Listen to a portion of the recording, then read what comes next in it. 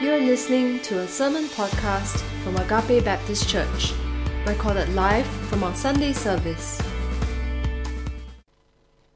Good morning. Today's scripture is taken from Song of Songs, chapters 3, verses 1 to 11. On my bed by night, I sought him whom my soul loves. I sought him, but found him not. I will rise now and go about the city, in the streets and in the squares. I will seek him whom my soul loves. I sought him, but found him not. The watchmen found me as they went about in the city. Have you seen him whom my soul loves? Scarcely had I passed them when I found him whom my soul loves. I held him and would not let him go until I brought him into my mother's house and into the chamber of her who conceived me. I adjure you, O daughters of Jerusalem, by the gazelles or the does of the field, that you not stir up or awaken love until it pleases.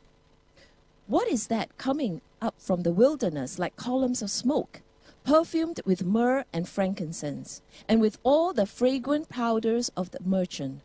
Behold, it is the litter of Solomon. Around it are 60 mighty men, some of the mighty men of Israel, all of them wearing swords and expert in war, each with his sword at his thigh, against terror by night. King Solomon made himself a carriage from the wood of Lebanon. He made its posts of silver, its back of gold, and its seat of purple. Its interior was inlaid with love by the daughters of Jerusalem. Go out, O daughters of Zion, and look upon King Solomon, with the crown with which his mother had crowned him, on the day of his wedding, on the day of the gladness of his heart. This is the word of the Lord. The Lord bless you, church. Well, we are in the second last sermon in the first season of the Song of Songs, and we call it Songs from the Heart. This morning, we are looking at enjoying emotional intimacy. We're going to look at all of chapter 3 today, okay? And what we're going to see today in the song is the case of a wife who finds herself lacking in emotional intimacy with her husband and now goes in pursuit of him for it. The wonderful thing is that the husband knows not only to touch her body, which we have seen in the last 2 chapters, but he also knows how to touch her heart. In fact, he knows how to touch her heart before he touches her body. And that gives a very quick word to husbands that this is what we need to learn to do, that we need to learn to touch the hearts of our wives before we touch their bodies. And that is exactly what we're going to see today. But before we do that, to get a better understanding of chapter 3 and what's happening here, I'd like to take us back to Genesis chapter 3 first. Okay, the imagery in the Song of Songs is so much garden and vineyard and things like that, and it makes us think about another garden, the very first garden in Genesis chapter 2 and Genesis chapter 3. And so in Genesis 2, it ends with this great verse in the Bible. Adam and his wife Eve, they were both naked and they were without shame. And people, that's bliss. That's Eden. That's paradise. That's what we all are trying to get back to, where we can be totally exposed, totally vulnerable in heart, in soul, and in body before another person and not feel fear or shame. And then Genesis 3 happens, and the serpent tempts Eve. She takes up the fruit, she eats it, she hands it over to her passive husband, and he eats it, and sin enters into the world. And then everything is broken. Everything gets broken. So in Genesis in chapter 3, verse 7 and 8 says this, then the eyes of both were opened, and they knew that they were naked. And they sewed fig leaves together and made themselves loincloths. And they heard the sound of the Lord God walking in the garden in the cool of the day, and the man and his wife hid themselves from the presence of the Lord the Lord God among the trees of the garden. That is what sin does, people. We hide. We hide from God. We hide from one another. That's the immediate consequence to their sin. There is suddenly insecurity. They didn't know who they were anymore. They had cut themselves off, severed themselves from the life source, and they were cut off from one another as well. And that is what we get when we rebel against God. The very God who has been telling us that we've been made in His image, that we are loved by Him and we are known by Him, that we are significant in value. But immediately when Adam and Eve sinned, they fell into this vulnerability, this insecurity. They are now naked and they are ashamed. And then in verse 9, it says this, that the Lord God called to the man and said to him, "Where are you?" You see, people, God is always pursuing His people. And we see this from the very beginning, that when man fell, that God graciously went after him and He didn't abandon them. He pursues them. He calls them out. And in Genesis chapter 3, verse 10, the next verse, Adam speaks and he says, "I heard the sound of you in the garden and I was afraid." There is this negative emotion that suddenly comes in that was never there because of sin. And he says, "Because I was naked and I hid myself." And Adam confesses, "I felt insecure. I feel broken. I'm naked now. I am so afraid, and so I hide." Verse 11, God speaks, and He says, "Who told you that you were naked? Have you eaten of the tree of which I commanded you not to eat?" The man speaks in verse 12, and he says, "The woman whom you gave to me to be with me, she gave me the fruit of the tree, and I ate." And you see the sin compounds and there's more sin. Adam just throws his wife under the bus. He blames his wife. And as a result of that, everything is fractured. From the relationship with God to a broken relationship in marriage to a broken relationship with one another. And so now, there's this brokenness in all of us as a result of Adam's sin. There is this insecurity, there's this propensity to be defensive, that we have this sinful need to exalt ourselves over others. There is this vulnerability. There's this emotional void in our souls. And this is all because of sin. And we have been separated from God. And there is an emotional brokenness in all of us, an emotional unhealth. And none of us is whole anymore. And you could think of some of the haunting questions that your soul, that you have asked your soul, and you've wondered about. All of us ask ourselves these questions every now and then. Am I lovable?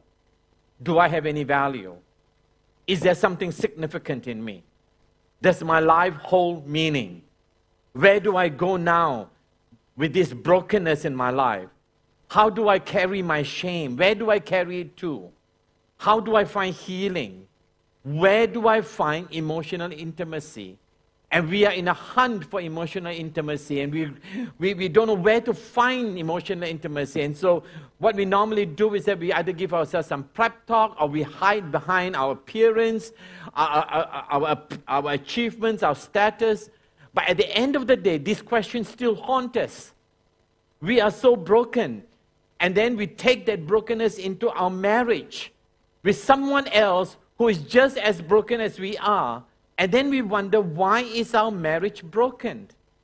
And we're never able to figure out why marriage is so difficult. You are broken and your spouse is broken. Even when you come together, it doesn't make you whole. You see, people, two broken people does not make one whole piece. Therefore, emotional intimacy is such a struggle in every marriage. And it affects physical intimacy and sexual intimacy. And what we're going to see this in the song this morning is, here's this girl. She has this strong need for emotional intimacy like any other woman, and she goes after her husband to meet those needs. Now, she doesn't just sit in a corner and sulk. She is proactive. She pursues her husband for emotional need. And so we're going to look at chapter 3 today. We're going to divide it into two parts. One for the marriage, the first part, emotional intimacy and the marriage. And then the second part, emotional intimacy and the singles. So let's look at the first part, emotional intimacy and the marriage. And we are going to, that shows up for us in just the first 4 verses. This is the woman singing, and she's saying, on my bed by night, I sought him whom my soul loves. I sought him, but found him not. And because she couldn't find him at that point, she says in verse 2, I will rise now and go about the city, in the streets and in the squares, and I will seek him whom my soul loves. I sought him, and again she says, I found him not. And then verse 3 tells us, and she says this, that the watchmen found me as they went about in the city. Have you seen him whom my soul loves? And scarcely, verse 4 says, had I passed them when I found him whom my soul loved. And what did she do when she found him? I held him. And I would not let him go until I had brought him into my mother's house and into the chambers of her who conceived me. She's giving us insight into her heart. We get an insight look into her thought life here. Like what she's feeling here, what she's fearing here, what is the emotional condition. That's the picture that is being painted for us right here. And if you remember last week, she was in winter. She was struggling last week. She's sort of out of orbit, and something was off with her and her husband, whom she calls the young stag. He was bounding and leaping towards her and came to rescue her for whatever kind of winter blues that she was going through. But now there's still some wrongness to her heart. And whatever it is, she's going to her husband to look for it. There are 2 things, people, that get repeated over and over here. And we need to pay attention. Every time the Bible repeats something, we should pay special attention. In fact, whenever your wife repeats things, you should take special note. Whenever your husband repeats things, you should take special note, because that means it's important. So the very first thing that gets repeated that we see here in these 4 verses, 4 times it gets repeated, is this phrase, him whom my soul loves. Him whom my soul loves is beautiful language. And the word for love here is a different word that she had been using for love before. It's not the word D-O-D, dod. That means erotic love. That's sexual love. That's not the kind of love that she's talking about here. Most of the song is talking about erotic love. But this is the Hebrew word ahava, A-H-A-V-A. This is covenant love. This is sacrificial love. This is love of a deep commitment. That's the kind of love that she speaks about here. You whom my soul loves. I'm seeking him whom my soul loves. And when she says, my soul loves him, she's expressing an emotional need. There's something that she's missing inside with regards to him. That is what is happening. Now, the second thing that gets repeated here is this phrase, I sought him. I sought him. And then she finally says, I found him. It's not that she keeps seeking for him and she couldn't find him. And that would be very frustrating. But she finds him. This shows that he was accessible to her. He was there when she needed him. Now, husbands, listen up. Is this true of you? Can your wife find you when she needs you? What I mean is that can she find you emotionally? Can she find you? Can she find your mind? Can she find your heart? Are you accessible to her? In fact, she even goes out, when she couldn't find him, she went out into the city at night to look for him. The picture of the city is in stark contrast with the rest of the setting of the song. The whole song is these safe and secure places like the vineyards and the homes and the beds. And now she's out in the city. And she's out at night. Oh, it's not safe there. She feels exposed. She feels insecure. She feels vulnerable. And she's looking for a husband in those places of personal danger and insecurity. She repeats, I sought him and I found him. Now again, this is very poetic language, people. This is a poetic insight into her heart. She has this emotional desire, this emotional need. She's looking for connection. And she doesn't want to connect with anyone. She has a lot of girlfriends. The girls that she's going to talk to later. She's not seeking connection with them. She wants connection with her husband, and rightly so. She's looking for intimacy with him. And she feels this insecurity. Her husband's been away, and him being away exposes some fear in her, some insecurities in her. And she's wondering in her heart, you know what, is he thinking about me? Is he mindful of me? You know, I feel a bit lonely. Now, I know that for us guys, you know, this kind of nuances that goes on in a woman's heart and mind is like, what? You know, why are you so petty? I'm just away for a while. But that's a woman, people. That's a makeup. That's the way that she's wired up. No, she has these fears. But she tells herself this as well. Said, I know I can go pursue after my husband. I am confident he will meet me in those places of my emotional needs. Now, husbands, can your wife call you any time of the day? Is it okay for you to call her, or for her to call you? I mean, would you give priority to a cause, or would you you're so buried in your work or in whatever you're thinking about that you ignore it? Can she find you when she needs you? Psychologists tell us that when we are physically or emotionally isolated from the people that we love, especially if it is for a period of time, that our brains enter into something like a drug withdrawal state. It's missing some of the hormones that emotionally and relationally bond us, that bring us together. God has just made us holistically people. That is even neurologically, how we are bonded together is such that scientists tell us that when you get a hug from someone, or when somebody touches you, or when you can relate to someone at a deeper level, that in your brain there are certain hormones, hormones like dopamine and oxytocin. Dopamine, you know, you get that when you exercise as well. That it kind of get released, and it suppresses some of your anxieties and insecurities. And that's amazing. This is the way that God has made us. Our soul flourishes when we are connected physically and emotionally with somebody else, when we are relationally connected to one another. That is why husbands and wives need to physically touch each other even to their old age. I mean, I want to tell this to older couples. You know, I hope you have not come to the point by saying, "Hey, don't touch me, like the one for young people only." You know, old couples, older couples, not old couples.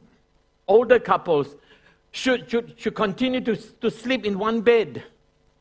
They should continue to hold hands as they walk through the parks and the malls.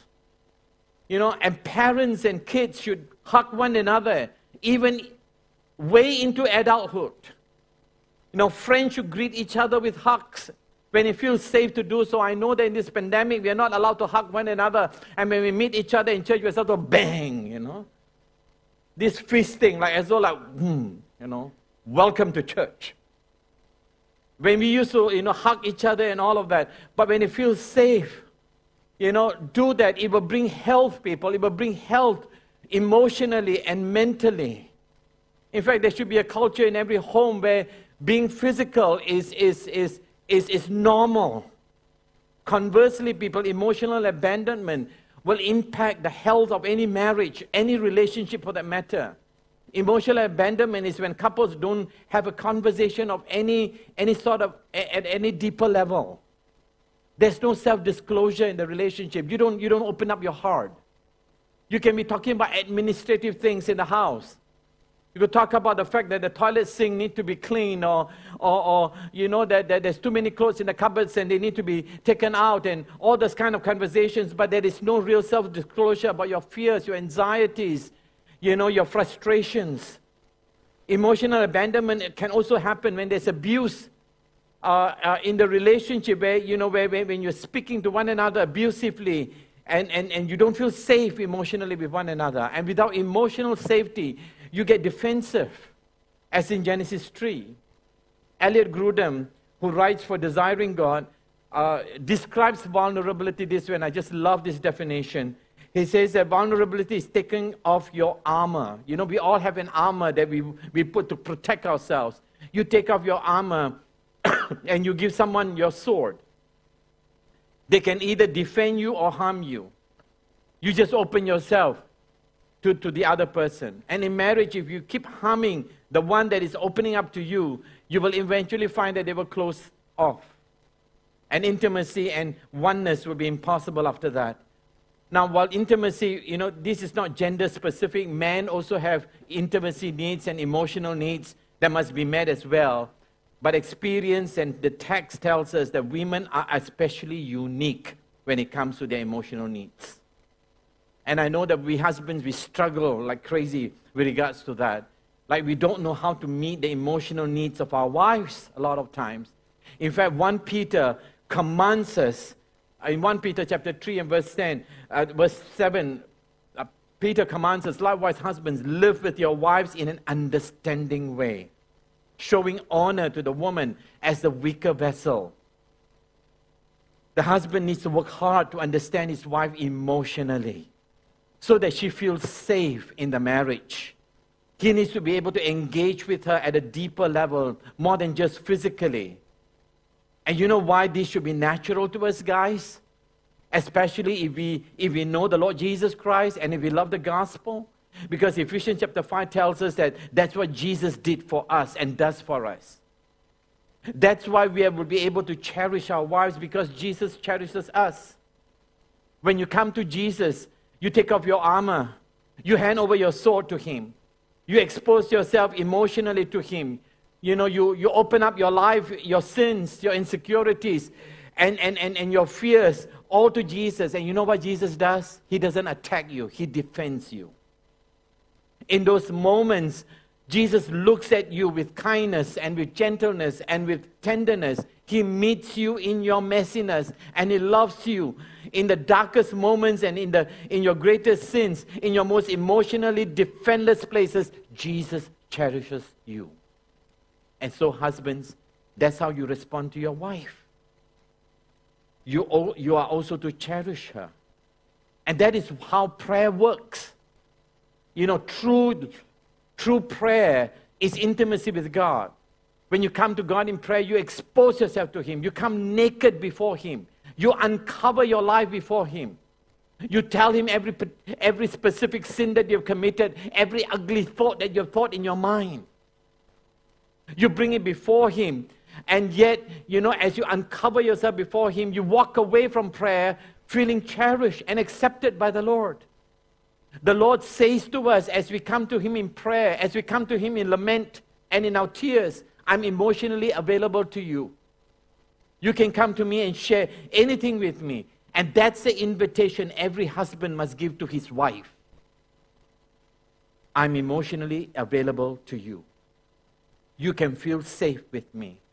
That is cherishing your wife the way Christ cherishes the church. People, let me ask you some questions here so that we can discern whether you have this emotional capacity to be able to be intimate, or are you in a state of intimacy in your marriage? And here are 3 questions. Number 1, where are you in your emotional availability? Are you accessible to your spouse? I'm not talking about you physically. Are you emotionally? Are you mentally accessible to your spouse? Can he or she, can she say confidently? Can he say confidently, I can get my spouse's attention easily? He or she is not easily distracted. That is, your spouse is not always focused on the kids, or on the work, or on the phone, or on the TV, or on the newspaper, but you can get your spouse's attention easily. Like, it's easy to connect emotionally with my spouse. Number 2, does your spouse have the assurance that you come first with him or her? Is there a doubt in their minds? Is this an emphatic yes that your spouse can say? Do you feel, or do they feel emotionally shut out? Like, I don't feel like, he or she ever listens to me. I'm not encouraged to share my deepest feelings. I don't know whether if I have a need, that they will be there for me. immediately, that they would drop everything and be there for me. Can you pick up some signals from your spouse when they're struggling or feeling insecure?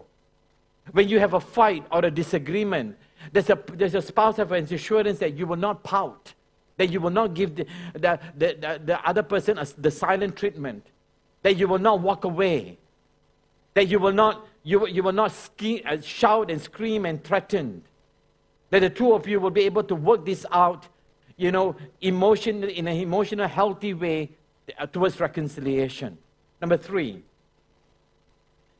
are you emotionally engaged with one another? Now, I'm not talking about the fact that you can sit and eat together, that you can sit in a car together, that you could go on a holiday together. But are you able to share your deepest concerns? Can you take emotional risk with one another? Husbands, can you take emotional risk with your wives, where you can confess your sins to her, or can tell her about some of the things that you have done, and she doesn't turn the table at you and shoot back at you and make it about herself? Wives, are you able to share with your husbands, the things that are going on in your heart? Sometimes, wives find it easier to share with another friend, with another girlfriend. They feel safer that way than sharing it with their husbands. People, is your marriage a safe place? Emotional intimacy is unbelievably important for the flourishing of the marriage relationship. And that's what this girl in our text is after. And that's what she's seeking. And that's what every wife seeks. And then you come to verse 4, and it says that she finds him. And the moment she finds him, what she does? She holds him. And she will not let him go. In the Hebrew, the language is unbelievably intimate and intense. She tightly holds on to him. And this is not a sexual desire. This is an emotional intimacy that she's after. It's almost like in holding him that way, she feels the melting away of her insecurities and the melting away of her fears. We all have this need to hold someone wholeheartedly. Now let's move on to the second part, which is the emotional intimacy with the singles. Verse 4 ends with the wife bringing her husband to the chambers of her mother's house. Her mother's house is a safe place, and it hints on them moving now from emotional intimacy to the natural next thing, which is the sexual intimacy. Why do I say that it hints on that? Because when it comes to verse 5, she's talking to her girlfriends, to the single girls, and she says this: I adjure you, O daughters of Jerusalem, by the gazelles of the does of the field, that you not stir up or awaken love until it pleases. This is a repeat. This keeps coming back again and again. I love that she wants them again. And I love it that she wants them in the context of what she is doing. She keeps warning her single friends not to have sex outside of marriage. And in this context, she's telling them, girls, listen to me, please. Your insecurities don't go away when you get a man. Even in a marriage relationship, you're going to feel exposed. You're going to feel vulnerable. You're going to feel insecure. Your vulnerability and your fears, they just don't go away with sex. There is no relationship status, whether it is single or dating or engaged or married. There's no relationship status that is fear-free. Yes, perfect love casts out fear. But then, there isn't a single man or a single woman in this whole world that is able to love you perfectly. And so, fear and insecurity and anxieties will exist in every relationship. In sexual relationships, even in marriage relationships. And so she warns them about sex outside of marriage. Listen, people, sex is never safe. Not even in a marriage. Listen, scientifically in sex, hormones bond one person with another person. And it's unbelievably powerful. It puts you at risk and makes you completely vulnerable. Your souls get attached to the person you are having sex with. And so outside of the safety and the covenant of marriage, sex can be destructive. It can lead to destruction. I mean, what else has led to emotional brokenness of men and women more than sex outside of marriage, with all the fears and all the insecurities that it creates, outside of the safe and secure place of marriage, sex is not safe. And so she wants them. And even in a marriage, because of the vulnerabilities that happen because of sex, it sometimes, it is great, but it may not be safe. And in fact, in the next section, she paints for her single girls an imagery of a wedding. And look at verse 6. She describes a wedding here, and the way she describes it is this way. She says, what is coming up from the wilderness like columns of smoke, perfumes of myrrh and frankincense, with all the fragrant powders of a merchant? Behold, it's the litter of Solomon. Around it are 60 mighty men, some of the mighty men of Israel, all of them wearing swords and experts in war, each with his sword at his thigh against the terror of night. Now we will not read this part, but what it says that she gives here a picture of a wedding. Solomon wrote this song, and it is the best song out of the thousands of songs that he wrote. But this song is not about Solomon. Solomon had 700 wives. He probably had 700 weddings. I don't know how he did that. But the imagery here isn't about his wedding. It's the imagery of any wedding. It's about the beauty, the glory of a wedding, the safety of the wedding, the marriage covenant. That's what's happening here. Notice here, people, that there's 60 mighty men with swords on their sides. These are the groomsmen. And they're all carrying swords. Imagine a wedding where the bride is walking up the aisles and there are 60 mighty men carrying swords on each side, 30-30, as she walks up to the aisles. The bride is going to feel so protected. Nobody is going to mess with her. It's a safe place to be. And these guys are experts at war. There's a column of smoke that a husband enters through, and it smells like the best perfume. And this is a picture of God, people, in all of his glory, going with the Israelites in the wilderness. This is a picture of God who protects the vulnerable.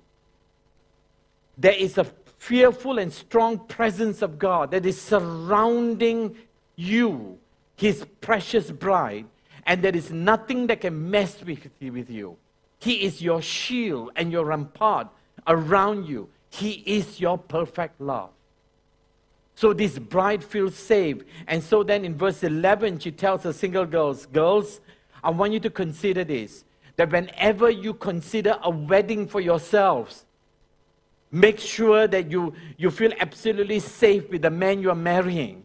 That as you walk up the aisles, that you should feel a confidence and a certainty that the man that I'm going to marry is going to make me feel totally safe. I can open up my heart, I can open up my life, and I know that he will not harm me. Now people, let me come to a close.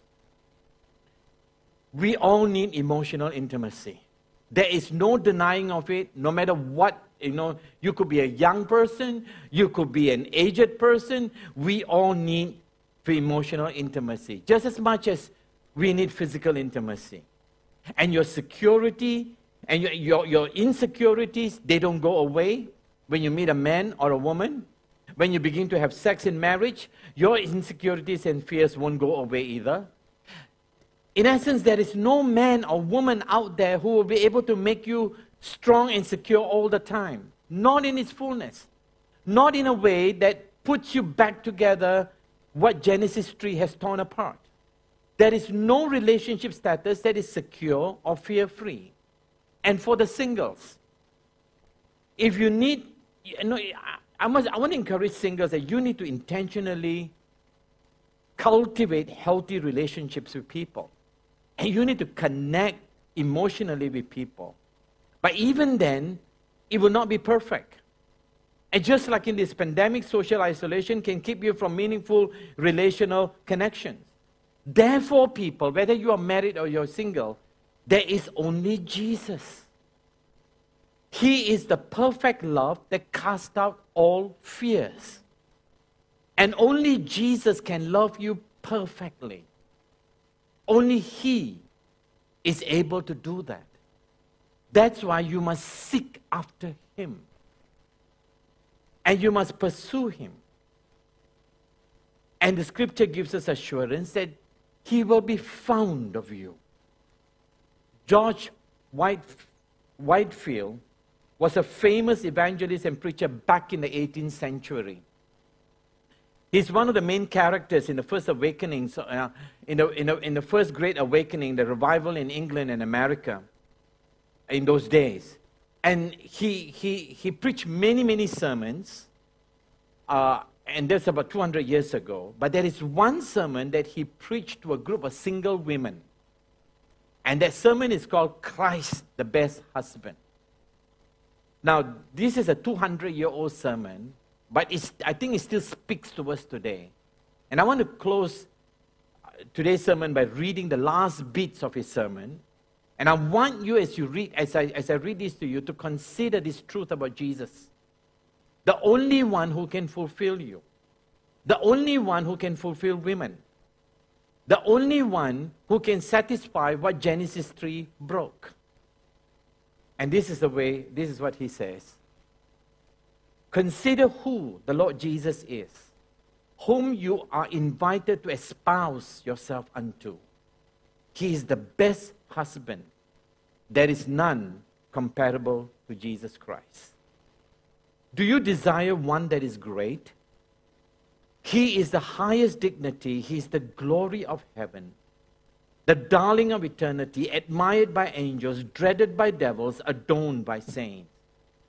For you to be espoused to one so great a king, what honor will you have by this espousal? Do you desire one that is rich? None is comparable to Christ. The fullness of the earth belongs to Him. If you be espoused to Christ, you shall share in His unsearchable riches. You shall receive of His fullness, even grace for grace here, and you shall hereafter be admitted to glory and shall live with this Jesus to all eternity. Do you desire one that is wise? There is none comparable to Christ for wisdom.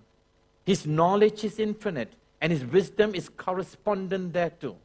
And if you are espoused to Christ, He will guide and counsel you and make you wise unto salvation. Do you desire one that is potent, who may defend you against your enemies and all the insults and reproaches of the Pharisees of this generation? There is none that can equal Christ in power, for the Lord Jesus Christ had all power. Do you desire one that is good? There is none like unto Christ in this regard. Others may have some goodness, but it is imperfect. Christ's goodness is complete and perfect. He is full of goodness, and in Him dwelleth no evil. Do you desire one that is beautiful? His eyes are most sparkling. His looks and glances of love are ravishing. His smiles are most delightful and refreshing unto the soul. Christ is the most lovely person of all others in the world. Do you desire one that can love you? None can love you. None can love you like Christ. His love, my dear sisters, is incomprehensible. His love passes all other loves. The love of the Lord Jesus Christ is first without beginning. His love is free without any motive. His love is great without any measure. His love is constant without any change. And His love is everlasting. Would you bow your heads with me? Let's pray. Thank you for listening to this sermon podcast. You can find more of our sermons online on our website at www.agape.org.sg.